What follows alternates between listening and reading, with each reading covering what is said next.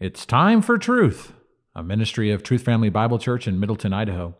It's Time for Truth exists to glorify God through the edification of His saints in our local church and for the benefit of the church around the world. I am your host, Pastor Danny Steinmeier, and I am joined in studio with my friend and fellow elder at TFBC, Jim Berg.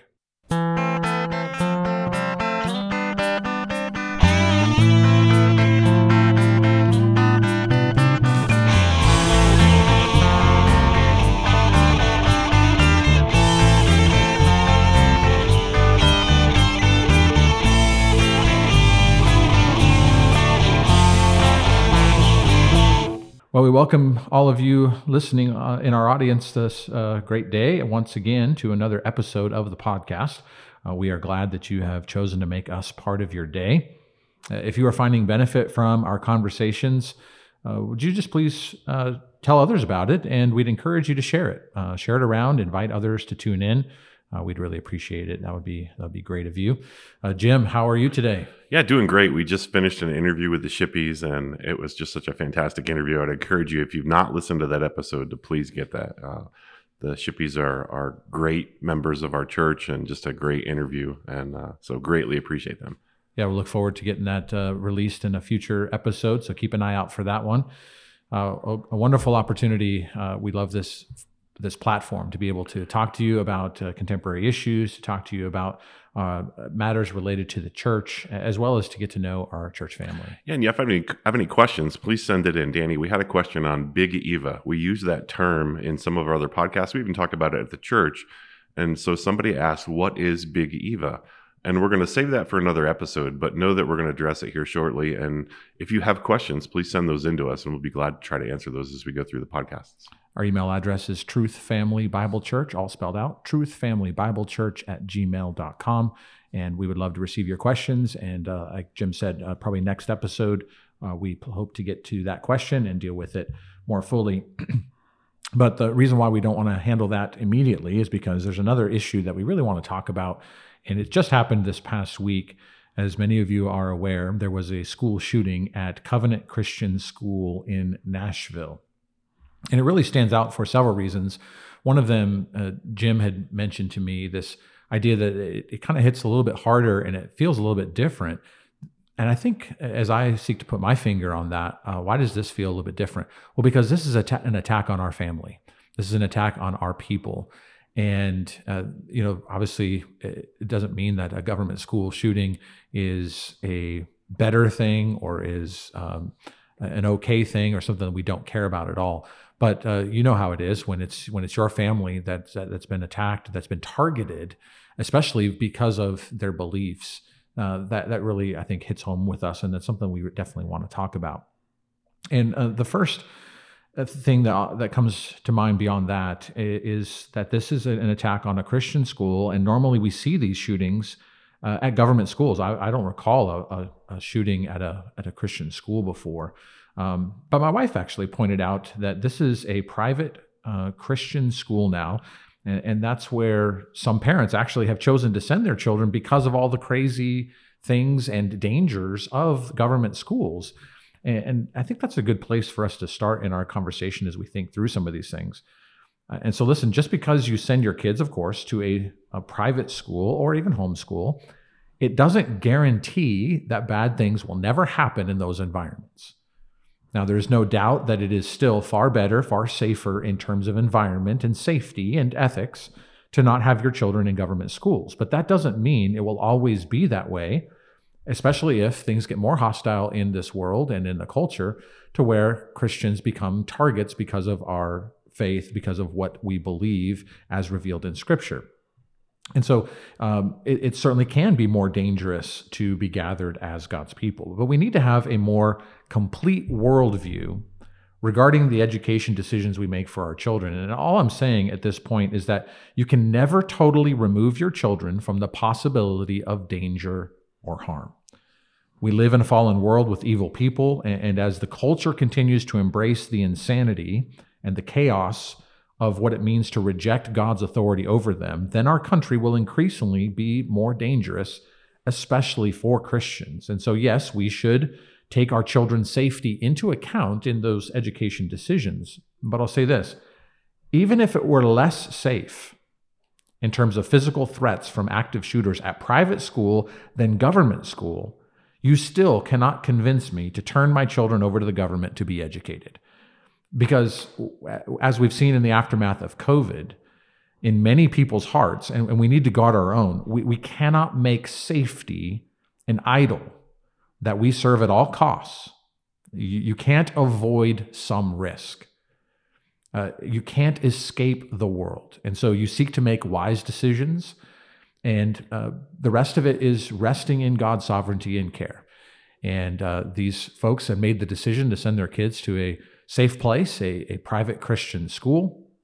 They paid a lot of money to do so, and were ostensibly receiving a good Christian worldview education, and yet they found themselves with an active shooter inside their building.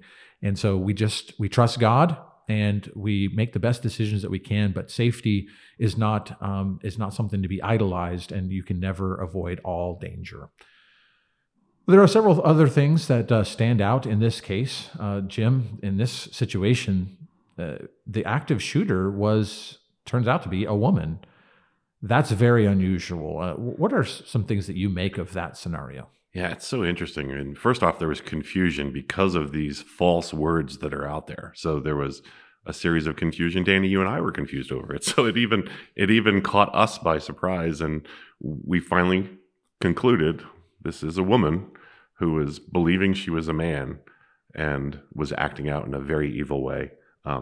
If you're not coming to Sunday night service, you should come, because Danny, you've been talking about androgyny. It's this idea of blending these two sexes into the middle, and you see, women that look like men are dressed like men. Even the clothing, everything with society is moving to that, and it's just created confusion, right? I mean, the Bible is very clear on male and female. Science is very clear on male and female.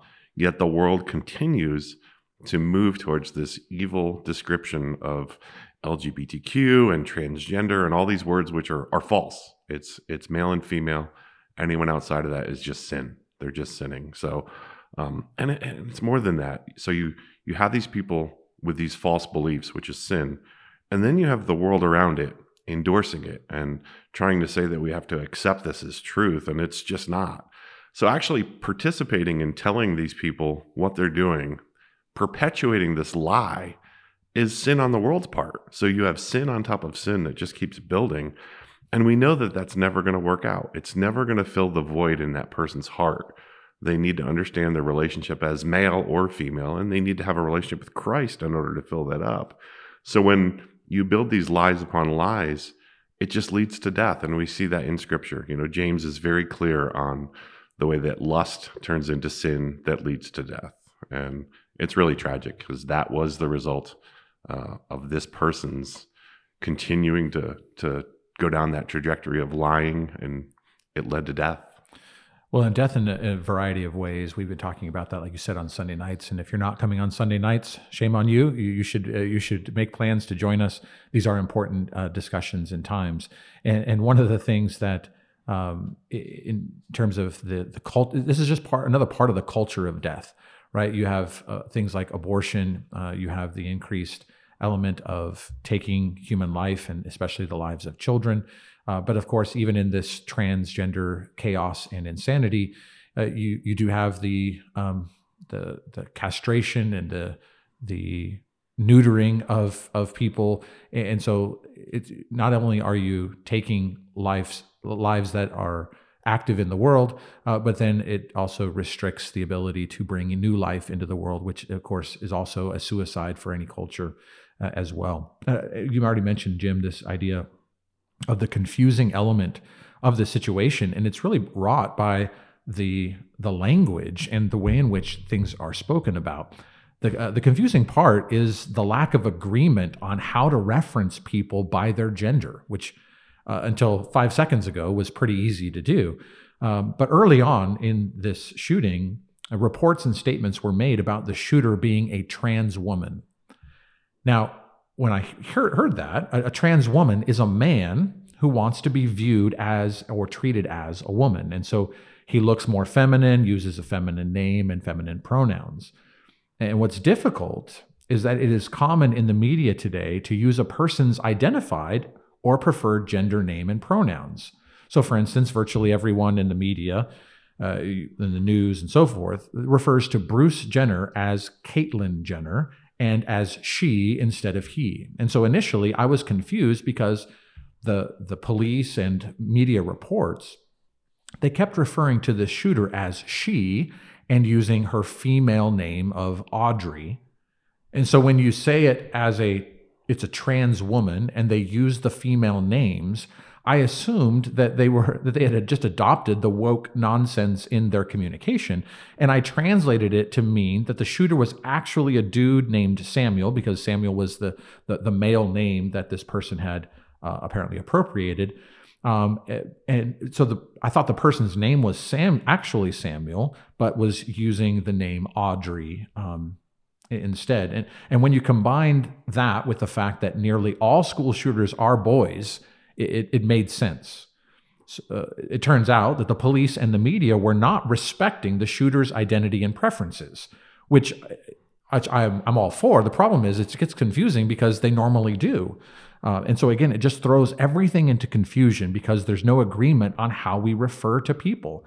And I want to argue for, and I want to encourage all of you to give no respect to the make-believe and rebellious preferences of people who play make-believe and identify as the opposite sex. Audrey was a female, and they were right to refer to her as such. Caitlyn Jenner is actually Bruce, and he is a dude who appropriates femininity badly, by the way, by plastic surgery and women's clothing and makeup. And I believe it's best, proper for us as Christians to not play their game. We live in real, and as Rush called it, realville. We live in the real world. Be willing to be hated and speak the truth and not worry about how the rest of the world sees us. We need to live in reality. And so that's why it was confusing, because sometimes nowadays you have to do that mental gymnastic move to translate in your head what you're hearing and actually figure out what's actually happening. And they didn't play by their own rules. And so it got confusing as to who this shooter was. Well, Jim, what else should we take away from this shooting? Yeah, and just encouraging or endorsing what you said. If we do endorse that lie, we're perpetuating it. And so that in and of itself is not good. It's not biblical. We should speak the truth, and the truth is in love. And so we have to continue that. But there's more than that. I mean, John Calvin said, when God wants to judge a nation, he gives them wicked rulers, right? And so we have a nation that sends women to war, right? That should never happen. Women should never go to war. And men need to lead. I mean, actual males need to lead. And we see that. We saw those officers that went in, they didn't execute by not being prepared, right? And so they practiced and trained like it mattered, and it did. And so as men, we may not see the conflict in front of us, but the reality is there's no neutrality in the world. And so we are going to face conflict as we go through that. And the only way we can react to that is to train and be prepared in advance. And that's our sanctification process. That's us participating in God transforming us into the image of Christ. And so we have to study our Bible. We have to engage in biblical things, and we have to understand the world off of what God tells us. So that's the first and foremost. Then the other thing is they didn't do it alone, right? That officer pulled on the scene after being very polite to the school administrator that was giving them the scene. I was stunned. He says, "Yes, ma'am." Right? His response was, "Yes, ma'am." Next words out of his mouth, "Give me 3." And he immediately went into action. The time between when he arrived on scene, when they actually took the evil person out, it was astonishing, the level of tension that was caused, and yet professionalism, and you could see the training coming through and everything that we did. And that's a model of how we should be taking things, the evil that comes at us, and how we take it to the Lord and process it and make sure that we're behaving in a way that godly way that God wants us to. So, that's the key for me is making sure that we're prepared in advance, that we're working on our own growth in advance, and that we're ready for when the evils come. The other thing we need to be aware of is the world. They're going to spin this, and we already see it. I called it out immediately. They'll spin it to, she is a victim as well. Well, she's not. She was an evil person that was sinning, and it built to the point where it led to death. So they're going to spin it. And then the other thing they're going to do is they're going to blame the gun. And we already see that. We've got to pass this gun legislation, as if attacking conservative views is the right approach to this, instead of calling the evil person evil. And then lastly, I think that, they'll move. This is all part of the devil's plan. They'll move to, we see it in Canada. It's this conversion therapy concept where we have to embrace them for who they are. Well, if we did that, we would call them male and female, because that's who they are. But they want us to embrace this lie. And that leads to, we can't convert them. Well, the ultimate end of conversion therapy is not sharing the gospel. Because if we share the gospel with somebody and they become a believer, that would be considered conversion. So that's the end plan. We need to be aware of that. We need to be cognizant of that. And we need to build ourselves up for if that battle comes, if the world continues to deteriorate that way, which I believe it will. But, I think that we've got to be ready for that. And I think there's another element, you already hit on this a little bit, the reality that even the media is not friendly towards this church, even though they're reeling right now. I saw or read an element of an interview with the former pastor who will be doing some of the funeral elements of this, of some of the people involved. And the reporter had an agenda. This was not about reporting the news or hearing from this person, but it was really attacking this idea of that there were going to be people praying, that they were going to be turning to the Lord, and really questioned, maybe you shouldn't be turning to the Lord, and you should be actually doing something about these guns. Stop the craziness of the guns, and put aside your prayers and do something. And so again, this is just this leftward lurch in our media that continues to be antagonistic and against the Christianity and the gospel, and that's going to be something that continues to ramp up. That was just a little disappointing, but understandable that this poor guy was kind of blindsided. He didn't realize that he was dealing with someone who was against him and against these people. And so just a tough one, but this is the top opposition we're going to face. And Danny, you opened with safety. There's always risk. We always have to go into that.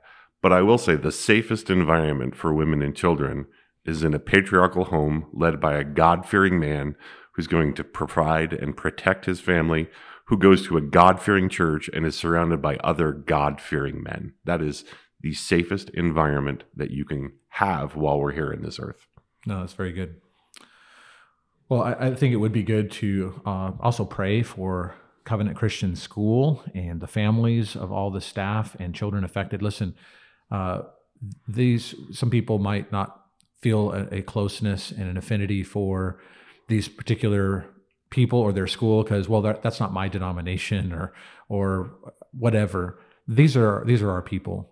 These are people who name the name of Christ, and we want to pray especially for our people and the church in our country. We want to pray for this PCA church out there.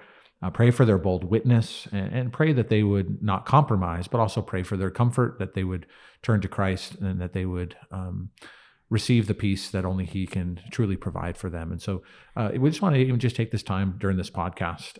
Jim, would you just say a word of prayer for this school and for this church? Yeah, Lord, we come to you and we know that you're sovereign, and we have to reconcile it against our actions in the world, and the world as it takes action. So, Father, we come to you. We pray for those families that were impacted by this directly due to the victims. We pray for that church and school, Lord, that you would give them understanding and direction and resolve as they grow through this. We pray for the officers and the officers' families that were involved in this, Lord, and pray that if they're not believers, that they would see your sovereignty through this. They would seek your word and be able to have understanding of the actions that were taken were godly actions, and that through that, good can come. So, Father, we pray that you would use these events, not only locally, but nationally, to have people understand the fears, understand their need for a Savior, understand their need for truth, and understand how to reach out to you or hear your word in a way that you draw them to you, and that you would work mightily through this process. In Jesus' name, amen. Amen. Well, we want to transition now to our topic for today as we continue in our series on our church distinctives here at TFBC. And we talked last time about our distinctive of the 5 solas of the Reformation. The first one of those solas is Sola Scriptura. And so we talked about the Bible alone as our highest authority. It is the Bible that we need to return to as our authority for all of life and godliness. And the return to Scripture was the catalyst for the whole Protestant Reformation. And if we are to have another Reformation in our day, it is also one that must come about by a return to the whole counsel of God, which will lead the way. Our website states the following: "We are proud of our Reformation heritage and stand firmly on its principles. Sola Scriptura, the Bible alone is our highest authority. Sola Fide, we are saved through faith alone in Jesus Christ. Sola Gratia, we are saved by the grace of God alone. Solus Christus, Jesus Christ alone is our Lord, Savior, and King. And sola Deo Gloria, we live for the glory of God alone." And so we want to talk about today the second of the 5 solas. Sola Fide. Sola Fide means faith alone. And it is a summary statement that we are saved through faith alone in Jesus Christ. Now that sounds very basic. It sounds very normal to hear those words to most of us, but it is actually much more profound. What the Reformers were fighting to recover was the very heart of the Christian gospel from the Scripture. And the primary issue they recovered was this idea that justification before God was on the basis of faith. That wasn't new, but they saw that the Bible represented justification as being unhitched, properly so, from any good works of man. At that time in the 16th century, and still today, the Roman Catholic Church taught that salvation was received on the basis of faith and works. It is not accurate to say that Rome believed in salvation by works alone. Rather, faith in Christ and the sinner's own good works were seen as the means of justification with God. J.I. Packer described Rome's view of salvation as a piecemeal salvation to be gained by stages through working a sacramental treadmill. Packer said, quote, "Rome had said, God's grace is great, for through Christ's cross and his church, salvation is possible for all who will work and suffer for it. So come to church and toil." Jim, you have mentioned your Roman Catholic background. Would you say that this accurately represents your understanding of the Catholic system of salvation? Yeah, it does. A lot of people think it's faith plus works, but what they don't realize about the Catholic background is that works never satisfies, right? And so works builds, and I love the way he described it. To me, it's a multifaceted belief system of falsehood, right? And so it's more than just works. It begins with baptism, and it goes into their authority over Scripture. So now they're controlling what it actually says to you. And then you do have the good works, but it also is remaining in this one true church, as they call it. And so it really means good standing within the Catholic Church. And good standing is open to perspective. It's, are you tithing? Are you serving? Are you doing? And so it's works on works on works. The works really sense? Eclipse the faith Yeah. part. It's not as much about faith. It's actually the works. And that's what that false religion does. It just becomes works on works on works. So really sad. And again, I was an altar boy, so I apologize for that level of detail, but ultimately you can never satisfy.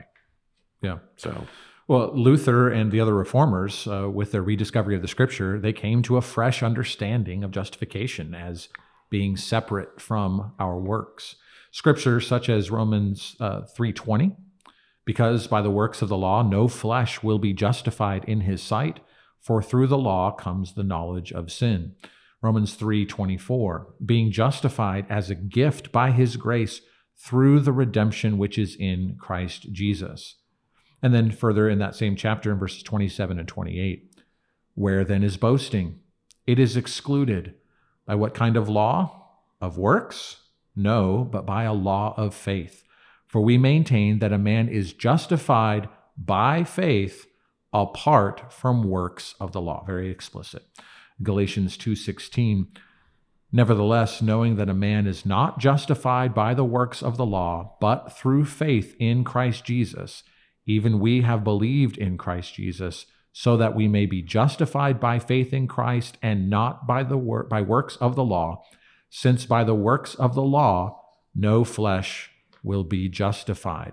Just very explicit scripture, yet shrouded and hidden by the machine of the Roman Catholic Church.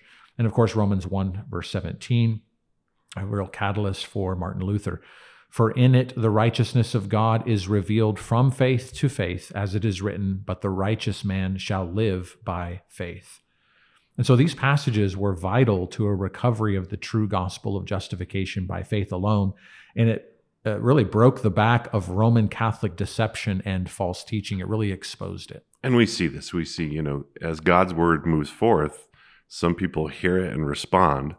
That's actually faith beginning to work in you, and that is a gift of God. And then you have other people that hear it and it falls away, right? And so clearly there has to be an aspect there that moves you towards receiving Christ, and that is faith. And I know you're going to hit on Ephesians 2, but being Catholic, I've got to jump in. It says faith is not from man, not a work of man, but a gift from God. I mean, and that's the key. Even as scripture comes to you, if you respond to it, it's because God gave you the faith to respond, and it has nothing to do with you.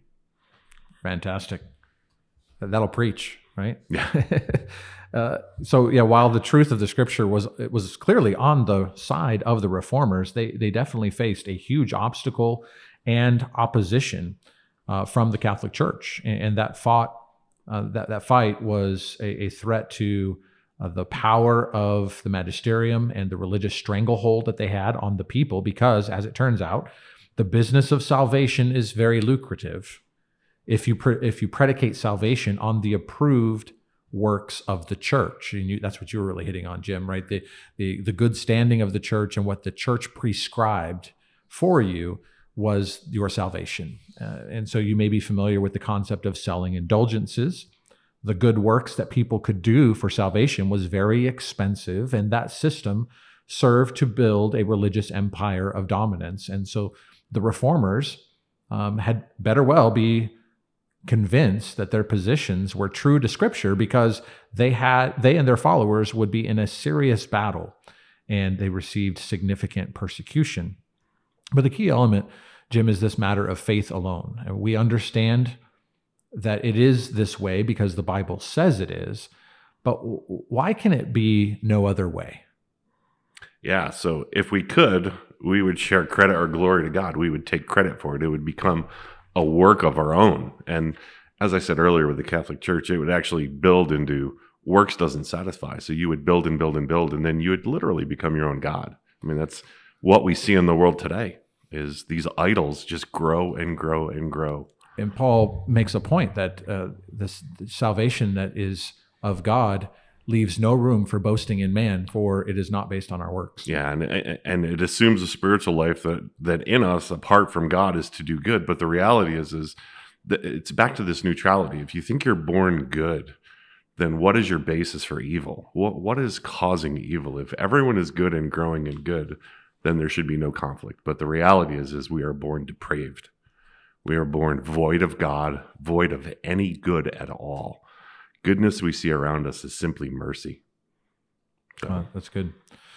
Well, and it can't be any other way also, because it removes justification from being credited at once, and it connects then the new birth and regeneration, and it turns it into a process through all of life, which destroys any real possibility of assurance. That's what you were really pointing out, right? That you can't be assured of salvation because you haven't been clear as to whether or not you've worked enough. Right. You can never finish. And so it really destroys this idea of justification and the new birth. It all just has to get weighed out in the end. And so the reformers had recovered this doctrine of justification by faith alone. And I think it is important to talk about what faith is. And you are already hinting towards this. Some speak of faith as if it is the lone good work that we are capable of. They act as if Well, yes, we are totally depraved, but we are, though, able to choose. We are able to believe in our sinful nature, and that just is not true. We think that we are better off, that we are not as corrupt as we truly are. And Ephesians 2:8-9 are just a classic verse, a couple of verses. It says, "For by grace you have been saved through faith, and that not of yourselves. It is the gift of God, not as a result of works, so that no one may boast." And so what's Paul saying here? Well, first, we need to identify that God's grace is received through or by the means of faith. Faith is the way we receive God's grace. But the next phrase is very important. And it says, "And that not of yourselves." And that what? And that faith is not of yourselves. And that's the exact point you were making, Jim. It is the gift of God. Faith is a gift. It is not a work. Faith is a gift from God. It is not generated from within our sinful selves that have a portion within us that isn't fallen. It instead, actually, it comes from God. And so there is, of course, a mystery here.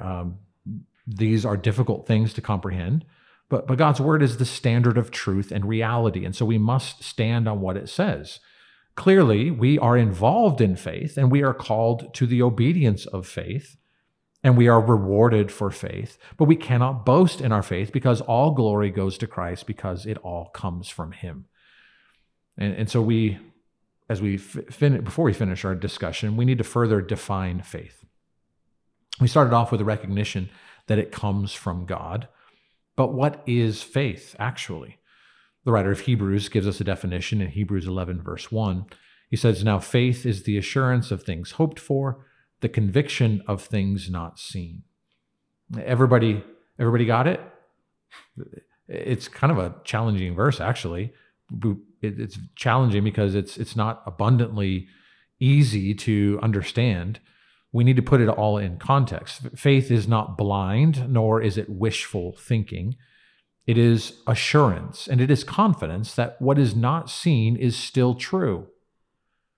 You don't see God. You don't see your reward. You don't see the blessing now of following the Lord, but you believe that God has spoken truly in his word, and therefore you're going to live in the light of that assurance, that confidence in unseen realities. And that's where the writer of Hebrews goes in the rest of the chapter after this definitional discussion. He says, by faith Abel, by faith Enoch, by faith Noah, by faith Abraham, and on it goes. And the proof of their faith was in their actions. It was in their crucial decisions, the obedience of their lives, that showed faith was in their heart. It showed that they believed in something beyond what was simply in before their eyes. So on this side of the cross, and in the light of the gospel of the Lord Jesus Christ, we are justified before God, not on the basis of any contribution of good works that we do, but solely by means of faith. That is belief, confidence, assurance that even though we don't see Christ, we don't see the court of heaven, we know that God in Christ, by his word, has purchased our salvation, and now we demonstrate our faith in works of gratitude and love for God. The gospel, our faith that has been gifted to us in the person and work of Christ, it now takes action. It now shows itself to be real in our lives because it changes the way we think, it changes the way we live. And God is the one who has done it all for us, including the gift of faith, to believe this glorious gospel. I love that. And I think reminding ourselves of that every morning, that it is faith that that God gave it to us and put us in this position of now we can faithfully believe and move forward in sanctification, is a beautiful thing. And, I think about, there's this great video of Alistair Begg. He's doing the thief on the cross is what we call it, right? There were no works of the thief at all. He wasn't baptized. He didn't know the doctrine of X, Y, and Z. And every time I watch that, I literally tear up. And it's such an important reminder as we begin our day to understand that gift from God of faith, even to begin that process that he's taking us through. So important. I love the punchline of that wonderful sermon. I've seen it a bunch of times, and It still gets me. The man on the middle cross said I could come.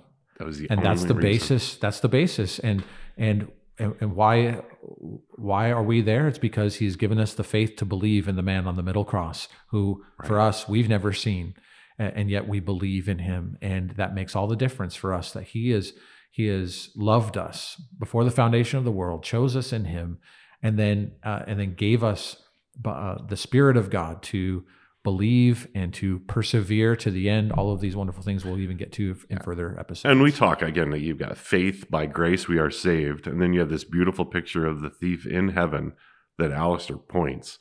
We are here today in our sanctification process. So many people spend a lot of time on the beginning and the end and not on the middle. And we now can walk faithfully in what God has planned for us, including good works that he's designed for us today as we walk in faith.